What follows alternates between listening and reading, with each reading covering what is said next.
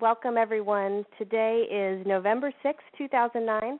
This is Christy Balcells, Executive Director of MitoAction, and I'd like to welcome Dr. Irina Anselm from Children's Hospital Boston, who's joining us today. A new article was just published this month that is an update on mitochondrial disease treatment approaches, and that is primarily what our focus will be today. I'm really excited to welcome Dr. Anselm, as I know she's been working on this for the last year with several other people who are experts in the field of mitochondrial medicine. We're lucky because Dr. Anselm is a board member of MitoAction's Medical Advisory Committee, and she practices in child neurology at Children's Hospital Boston and sees many mitochondrial disease patients. So, Dr. Anselm, I'm really glad to have your experience today, and thank you so much for the time you're taking to share this update with all of us. Thank you. Hello, everyone, and thank you for inviting me to speak to you today. And, of course, I want to thank Christy for asking me to give this talk.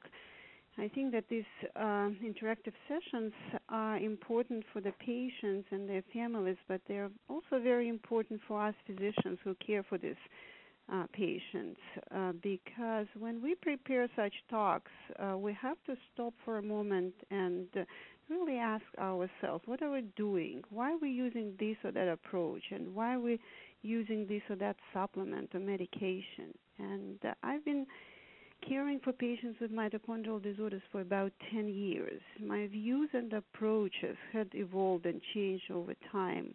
More data had become available in past 10 years. I have also accumulated some experience, and what I'm going to talk to you today is the current approach that I use and other physicians who work in this area use as well. And I'll be talking about current approach, but of course this approach will most likely be different in the future. So last year, the members of Mitochondrial Medicine Society, including myself, decided to come up with society opinion statement on the modern approach to the therapy of mitochondrial disorders. This allowed us to communicate and share the ways we treat our patients. And as Christy had mentioned, this paper just came out. It's the journal called Current Treatment Options in Neurology. And this paper summarizes the data on the different supplements that are currently being used for treatment of patients with mitochondrial disorders. It also talks about general approach to this patient, and I must say that among all of us, and there were several physicians from all over the country, including Bruce Cohen from Cleveland Clinic and Richard Haas from San Diego, and there's not much of a difference in the way we treat our patients. We all agree that mitochondrial patients, both adults and kids, should be treated with supplements, and I will talk about that. But most of us do not use polypharmacy, such as we prefer not to use too many vitamins. And the reason for that is that there's really not much data supporting the use of many of these supplements that are currently being used in mitochondrial patients. So I want to spend a few words on the background of treatment for mitochondrial disorders. As you might know, mitochondrial disease therapy is still in its infancy. Mitochondria have only been linked to the human disease since 1960s, with much of the knowledge discovered only in the past 20 years. And in general, and I'm not talking only about mitochondrial disorders, but in medicine in general, in order to see if the certain approach, medicine or supplement works and if the therapy is the right one need to do study or a trial, and this is called evidence-based medicine. And unfortunately, there are a lot of problems and obstacles with doing trials in mitochondrial patients. Mitochondrial diseases are classified as rare disorders, although we know that probably they're not as rare as many people think. But funding for research in rare diseases is very limited as compared to more common ones like diabetes and cancers and so on. And the other limiting feature is that, as many of you may know, patients with mitochondrial disorders differ from each other, and it's difficult to compare these patients. And also fluctuations of symptoms in the same patient may affect the results. And majority of mitochondrial treatments are categorized as medical foods, and therefore financial incentive for pharmaceutical companies to study and develop those compounds is small. So the picture I described is rather grim. Nonetheless, there are many studies which really try to review the efficacy of different vitamins and supplements in mitochondrial patients, and I would like to talk to you about those today. So I will talk to you about the most commonly used supplements and vitamins, and also about how much data is there to support their use. So the one that you're probably very familiar with is coenzyme Q10. This is the most popular supplement, and there's more data about CoQ10 than on most of others altogether. And the evidence for its use was extensively reviewed by Richard Haas from San Diego several years ago, and it was published in the journal called Mitochondrion. So the agreement among specialists is that CoQ10 should be used in patients with mitochondrial disorders, that every patient with mitochondrial disorders should be tried on coenzyme Q10. So what does it do? Coenzyme Q10, it shuttles electrons through the respiratory chain, and in theory it should improve the production of energy in the form of ATP. As you may know, the ATP production is impaired in patients with mitochondrial disorders, and the goal of the treatment of mitochondrial disorders is improve this ATP production, and of course the ultimate goal is to improve the disease symptoms or stabilize them at least. So the question is the following: if the coenzyme Q10 is given by mouth, is it going to get into the organs that need it? And the answer is yes. And there were experiments that had shown that indeed coenzyme Q10 taken by mouth, it gets into organs and systems that need it the most in patients with mitochondrial disorders, skeletal muscles, brain, heart, and some others. It is, however, very poorly absorbed in the powder form, and it's far better absorbed when it's mixed with oil. So the doses for coenzyme Q10 that we use range from 5 milligrams per kilo to 30 milligrams per kilogram per day, and I'm talking about children. And it can be given once a day because the half-life of it is very long. It's 36 hours. So we usually give it either just one time in the morning or twice a day. And recently, the new form of coenzyme Q10 become available, and this form is called ubiquinol. Coenzyme Q10, which is sold in CVS and nutritional stores, is ubiquinone, and this new form is ubiquinol. And this form is 5 times better absorbed compared with coenzyme Q10, the ubiquinone. And there are numerous reports on benefits of coenzyme Q10, and so most of these reports, they do not reach high level of scientific or statistical evidence, but nonetheless, they support the notion that CoQ10 should be tried on every patient with mitochondrial disorder, and even with suspected mitochondrial disorder. And that's what I do. I use it in all my mitochondrial patients, sometimes even before they undergo muscle biopsy. And if I plan to send the muscle for CoQ10 analysis, and I do it when I suspect primary CoQ10 deficiency, then I stop it a few weeks prior to the biopsy. And in Massachusetts, many mitochondrial patients receive insurance coverage thanks to Christy and other MitoAction Committee members' efforts, and it can be compounded into liquid on its own or together with other vitamins. And I started using this new form that I mentioned, the ubiquinol, just recently. It's a liposomal form of coenzyme Q10, and it cannot be compounded, but it comes in a very concentrated form. So even for small children, they do not have to take large volumes, and then we do not need to use such high dose as we use with coenzyme Q10 with ubiquinone.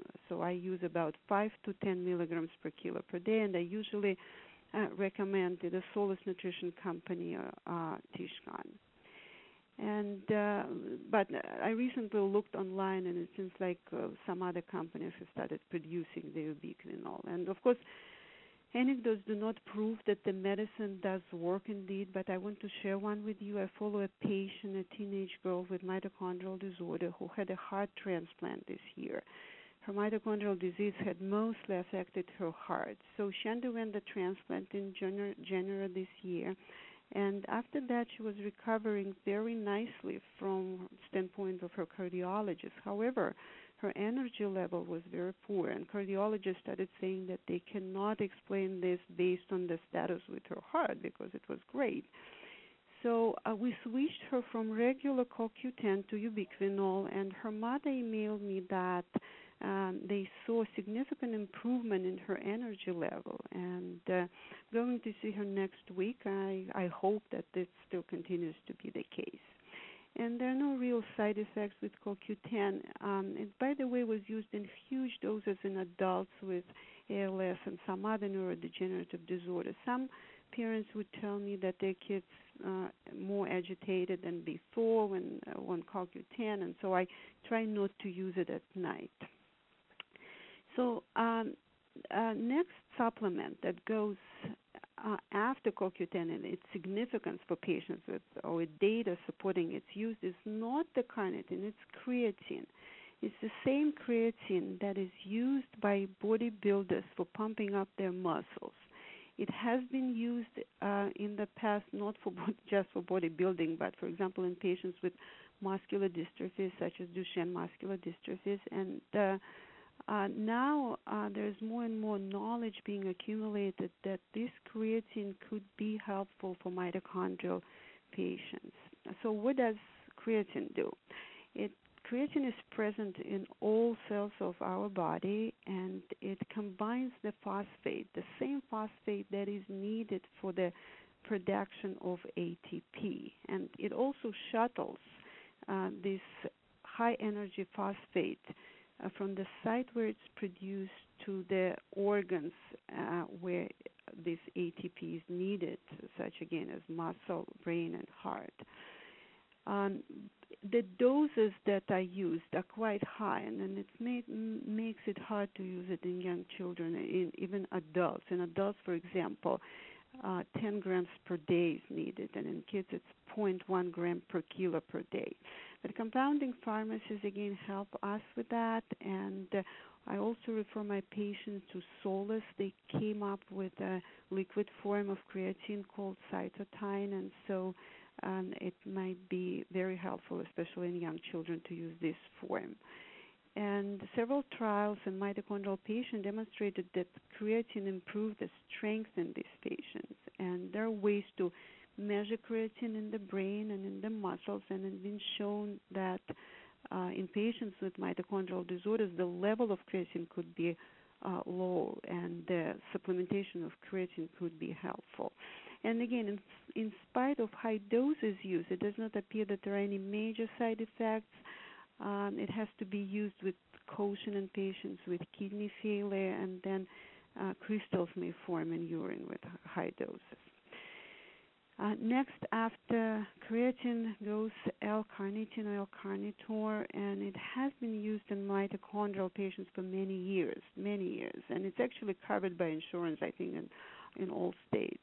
However, the data for its use is very sparse, and I'm not talking about primary carnitine disorders, which are different from mitochondrial disorders, but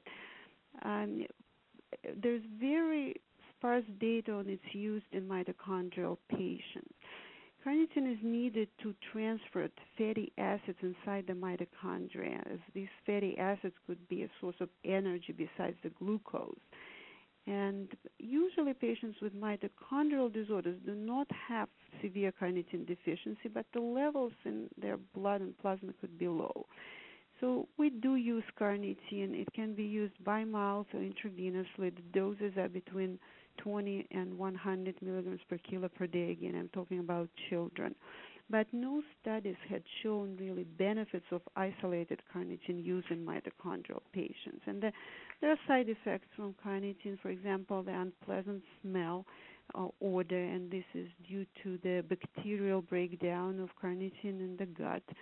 But this is dose related. The dose can be reduced, and then some short courses of antibiotics can be used for that. And also caution should be used in patients with renal failures. Toxic metabolites may be produced. The next one is folinic acid, or leucovorin. It's a form of folic acid that's now being used more and more frequently in patients with mitochondrial disorders because they may have deficiency of folate in the brain. And it's not fully understand why, probably because of the, again, lack of energy. The folate is not being appropriately transported into the brain. And the fact that the folate is low in the brain has been known for patients with Kearns-Sayre syndrome, one of the well-known mitochondrial disorders since 1980s. But now there's more data coming up that patients with other mitochondrial disorders may also have brain folate deficiency. So I started using it for many of my patients in the form of leucovorin, and the doses are again brought from 0.5 milligrams per kilo per day to 2.5 milligrams per kilo per day. I should probably say a few words about arginine. This is a relatively new treatment, and it's mostly utilized for patients with MELAS. As you might know, patients with MELAS are one of the also well-described and well-known mitochondrial disorders. They have strokes, and arginine, this is an amino acid. If it's given intravenously during the stroke, it may reduce and improve the symptoms. And if it's given by mouth or by G-tube prophylactically, it may prevent the stroke. So we started using arginine in all our patients with MELAS. Then another treatment that's been used for many years, but not very common or popular because it's more sort of experimental treatment, it's dichloroacetate. It's a medicine which is aimed to reduce plasma and spinal fluid lactate. And it's a very potent drug. It really reduces the lactate. We have a protocol here at Children's, so I've been using that for 10 years. And I must say that most patients do quite well on the DCA, except for patients with MELAS who uniformly develop neuropathy or damage to the nerves. And so the use of this DCA is very, very limited now. And in most centers, it's not used anymore. And then there are some other vitamins and supplements such as riboflavin or vitamin B2 and thiamine or vitamin B1 and vitamin C and D, and they've been used for years and years for patients with mitochondrial disorders. However, there's really not much data to support the use of these vitamins. So most of us would use some of those vitamins, but again, we try to avoid putting our patients on many vitamins at the same time. Just to summarize, I would say that coenzyme Q10 has to be tried in all patients with mitochondrial disorders, with suspected mitochondrial disorders. I usually use carnitine. I use creatine too, especially in those children who appear to be weak and with poor energy. And I decide on the individual basis about the use of other vitamins. So, as far as diet is concerned, patients with mitochondrial disorder obviously need healthy nutrition. It is known that mitochondrial dysfunction occurs as a secondary phenomenon in malnourished patients, and therefore we'll always try to make sure that our patients receive certain amounts of calories. I often use help from our nutritionist, but mitochondrial patients do not need any specific diets. Many of you have heard probably about the ketogenic diet, the diet high in fat, which is used in patients with refractory epilepsy. So this diet was evaluated in few patients with mitochondrial disorders. It's not clear whether it really helps or not. I have several patients, mitochondrial patients, who are on this diet because they have a lot of seizures, and their mitochondrial, quote-unquote, symptoms did not get better on this diet. But, of course, this diet needs to be investigated more. in mitochondrial patients. It's used in patients with pyruvate dehydrogenase deficiency, and again, it became a standard, but it requires more investigation. So I did not spend much time talking about symptomatic therapy, such as treating seizures, pain, sleep problems, gastrointestinal problems, etc. This is beyond the topic of this talk. I understand that the main question you may have, okay, these supplements have been used for a while. We know about this, but what's new? What's really new?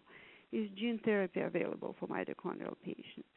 The simple answer, unfortunately, is no. It's not available clinically, but this does not mean that scientists or physicians do not think about it, do not consider it for mitochondrial patients, and do not publish papers on its potential use. There are different types of gene therapy which are being considered, and again, this is beyond this topic.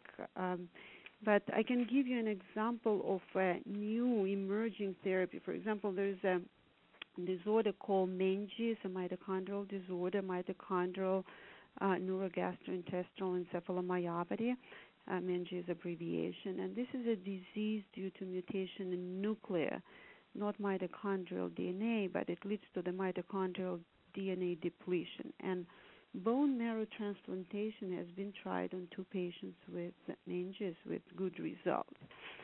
So just to finish, as you see, and you knew, of course, therapy for mitochondrial disorders is aimed to improve symptoms, slow down the disease progression, but it's not really curative one, unfortunately.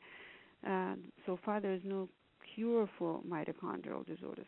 However, lack of cure does not mean lack of treatment. So we physicians who care for mitochondrial patients, we try to affect the symptoms of the disease and thus try to improve the quality of life for our patients. So let me stop here. I think I went over time already. No, Irina, Dr. Anselm, thank you so much for that excellent overview. And just a reminder for anyone who is listening that there is a link to the article that Dr. Anselm mentioned right on the MitoAction website.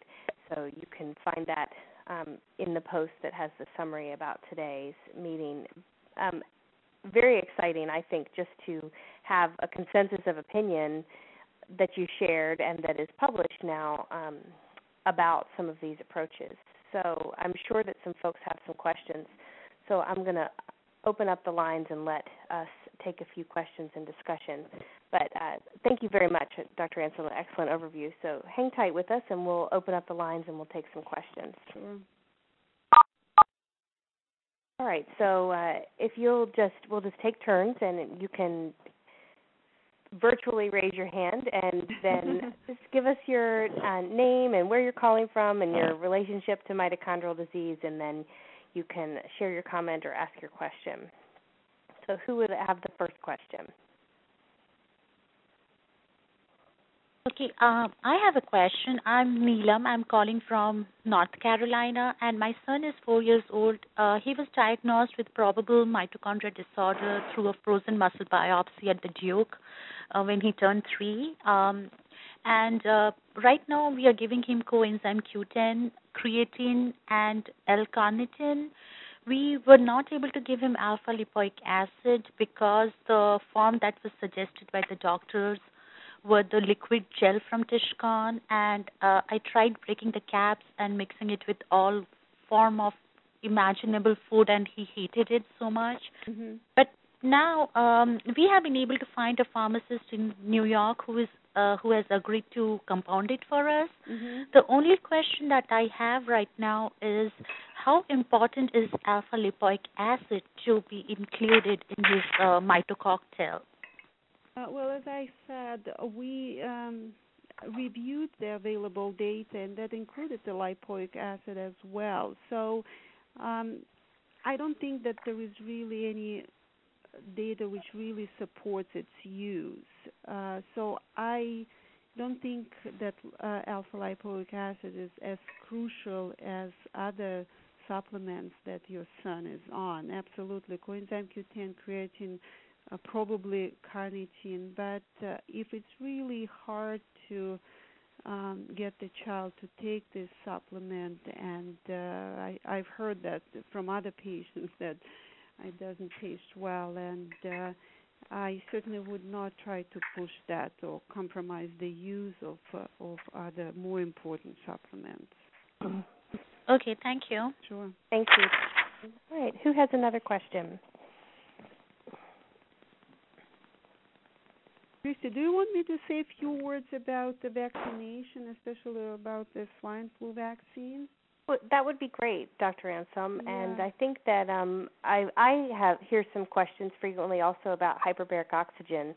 So if you have an opinion about that or any experience, and you could talk about that as well, that would be great. So first about the vaccine, and okay, we all know about the epidemic of H1N1 flu, swine flu, and it seems like it's reaching its peak. And unfortunately, there is a shortage of vaccine, and the vaccination is the guidelines. It's recommended for people age of 6 months to 24 years, and also for the persons who have medical conditions associated with higher risk of complications, and I think we will agree that mitochondrial patients belong to this group. So we recommend vaccination if you could get this vaccine. And I heard many questions from our parents is whether the vaccine can be given on the same day as the seasonal flu, and the answer is yes, probably yes. We recommend to separate. It doesn't have to be separated, the swine flu vaccine from seasonal flu, but for patients with mitochondrial disorder, we generally recommend separation of vaccine just to avoid the metabolic stress. The only one recommendation, the limitation from CDC is that, and I don't think it relates to mitochondrial patients, it's about the live seasonal vaccine and live H1N vaccine. They cannot be given in one day. But I don't think that any of our patients will be getting live vaccines, so it's probably not relevant. And in terms of hyperbaric oxygenation, and this is also mentioned in the paper, that there is no evidence that hyperbaric oxygen therapy is beneficial for patients with mitochondrial disorders, and in theory there is a concern about the oxygen toxicity for this patient. So no, the Mitochondrial Medicine Society does not support the use of hyperbaric oxygenation. Please, may I Go ahead, Joanne, if you'll just introduce yourself, and you're welcome to share your opinion. Please, actually, there is evidence because the PO2 level at the mitochondrial has been tested at 2, and so it's been tested so many times. Dr. Harch, the fellows in the hyperbaric program down at LSU, they've actually done many studies on it, and it has been used on many patients with mitochondrial issues and dystonia issues, both here and abroad, and it has been the only treatment that has worked for me with ameliorating effects, and the only treatment that I have ever had that has had any residual effects. And I do realize that you can't do a double-blind study because obviously if you put somebody in a chamber, and a vacuum-tight chamber, and you can't not put oxygen in it, so it's difficult to do a double-blind study that way. But my goodness, please, there are studies out there, and I can provide documentation if you'd allow me to. Please don't just throw it out with the bathwater, because there truly are many, many people like myself that, again, this is the only treatment that has had any effect at all. Well, I just express the opinion of the physicians who work in this area. You're absolutely right that it's hard to do double-blind and controlled studies with these cameras. So I do not believe that there are uncontrolled studies which really prove that it works. But of course, we all will be happy to look more into that, and I'm happy to hear that it helped you, but generally we do not recommend that. And Joanne, if you any time that you're interested in sharing your thoughts, I think that you can certainly do that. You can post a comment on the page that we have the summary, and if you have a link to the articles that you mentioned, that's a great way to let other people learn about both sides of that. Is there any danger to it? Dr. Anselm, is there danger to hyperbaric oxygen treatment? In theory, there could be some oxygen toxicities, and of course, these treatments are very extensive and very expensive. And since we feel that there is really no benefits from these treatments, we don't recommend it. And the question was raised many times for other conditions, cerebral palsy and so on, and I don't think that it's ever been shown that these treatments had benefits for neurological disorders like that, including mitochondrial disease. Again, please forgive me with all due respect. My goodness, yes, there is, and it's been testified in front of Congress on 3 different times now, and even, again, please allow me to give you the documentation. Even the Army is using it for post-traumatic head injuries right now. Please allow me to forward you documentation. It's just unbelievable, and there are so many clinics even in this area where it's only approximately $200 a treatment, and if you use the neurological protocol at 1.5 atmospheres for an hour, it's so much cheaper. Of course, in hospitals they have to charge much more, but there's one right in Randolph that is so much cheaper, and I promise if you knew me, I'm the biggest wimp, and I would never speak out unless I just truly saw the unbelievable results that children with cerebral palsy and other injuries such as that receive with it, and honest. What's great is that in an opportunity like this, we can really hear both sides, and I'm sure Dr. Anselm would be the first to agree that sometimes medicine is ahead of the game, and sometimes evidence-based medicine evolves because of the patient population. Sure, I agree. And I think, since so many people are interested in that, it will be great to do a review specifically, of that, either with a talk on that or even just posting information on the Mighty Action site. Absolutely. I think that would be important. So thank you for sharing that, and for both of you for talking about it. We have time for a couple more questions, and I have a question from a member as well, but I'll hold that for a moment to give someone else a chance. Anyone have a question or comment? This is Nicole Friel from North Andover. I was actually curious if there were any vitamin supplements other than melatonin that Dr. Anselm you could suggest for sleep issues. No, as far as vitamins or supplements. I use melatonin a lot, and it seems to be working quite well in some of our patients. But if melatonin does not work, unfortunately, we have to use stronger approaches or medications. We do use some on mitochondrial patients like clonidine, Klonopin, Trazodone. So Melatonin is really the only one supplement for sleep.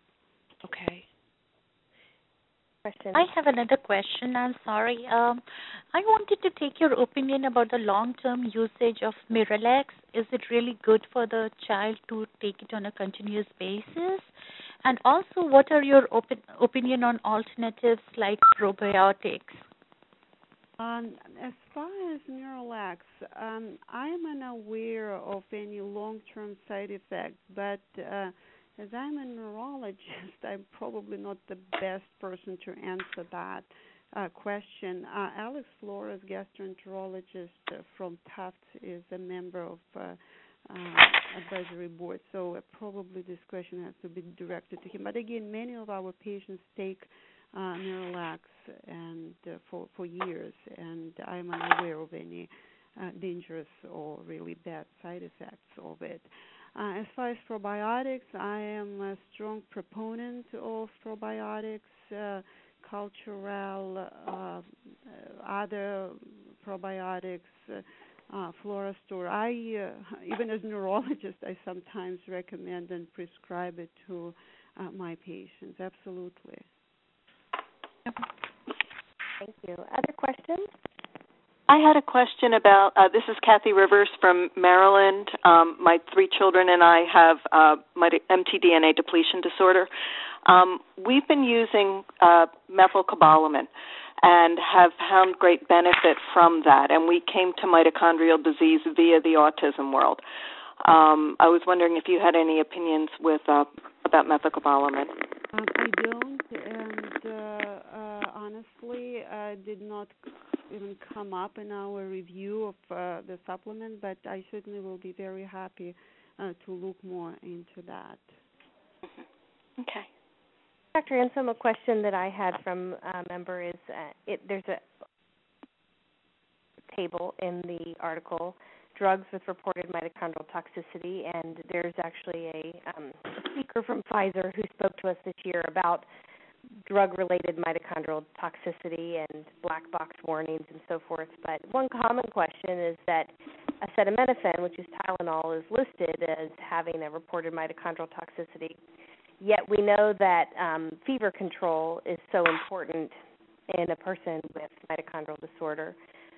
What's your recommendation? And in the discussions in publishing the article, was there a lot of concern about Tylenol, or not? Could you talk a little bit about that? Yeah, that's a great question. Of course, many of our patients and adults need Tylenol, acetaminophen to control the fever. We did have a discussion about that, and I was actually even surprised that it got into this table because there are not that huge concerns about acetaminophen. Of course, we all know that in large doses it may be toxic to everyone, not even mitochondrial patients. And of course, patients with mitochondrial disorders may have some underlying liver problems. So it's not that it's strictly prohibited, but it should not be overused, and some caution has to be done with that, but it's not strictly prohibited. And of course, there are medications which are far more toxic for mitochondrial patients, and they are listed in the table. And the first one, of course, is valproic acid, or Depakote, and some antiretroviral medications, and some antibiotics, and even aspirin. But Tylenol, it's sort of like has this medium portion of it. Great, thank you. All right, we have time for about one more question. Does anyone else have a question? Yes, this is Sue from Rochester. Mm-hmm. And I'm wondering, I kind of got in on it late, so it may have already been covered, but I'm wondering about the D-ribose. If you ever use that, I've read like different articles about that, and I think when MitoAction had a discussion way back that did with Solvay Pharmaceuticals, Mm-hmm. they did bring up the D-ribose, and I'm wondering if Dr. Anselm uses D-ribose on her mito patients. I don't use it, although it's made by Solar was, and I looked into that, and this is also a supplement which been used by bodybuilders and probably may improve some strength. So I think we have to look more into that, but I do not have my own experience on that. Okay, thank you. Okay, thank you. And does anyone else have a question or comment related to the discussion today, or your own experience that you could share with this supplements and treatment approaches? Well, I'll ask my question that I've discussed with you, Christy. This is Bob Brief. What do you think, Doctor, about the use of SSRIs with someone with mitochondrial disease in terms of the potential toxicity of these? Well, I have to review the literature. I had patients which were older ones, older kids mostly, who were depressed and who were placed on SSRIs, and they did fine. And based on what we know about the mechanism of action of SSRIs, that they work on the serotonin stores in the brain, I do not see any problem to use them in patients with mitochondrial disorders, but I'm unaware of a literature on that, and I think that will have to be reviewed and further addressed. But the simple answer is I think that's fine to use them. Okay, thank you. Sure. So, on behalf of everyone who has had the opportunity to participate today, Dr. Anselm, I'd like to thank you.